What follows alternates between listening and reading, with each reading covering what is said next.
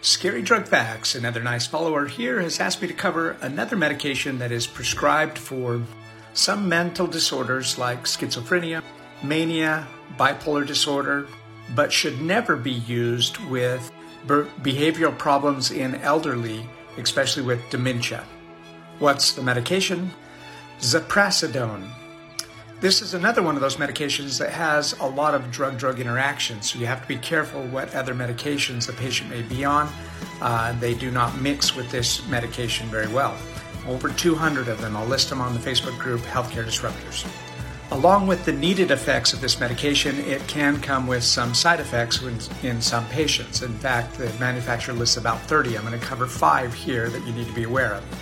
Cough, fever, nervousness, sore throat, blurred vision, or even loss of bladder control. Please work with your medical provider if you have any of these. Shortcast Club.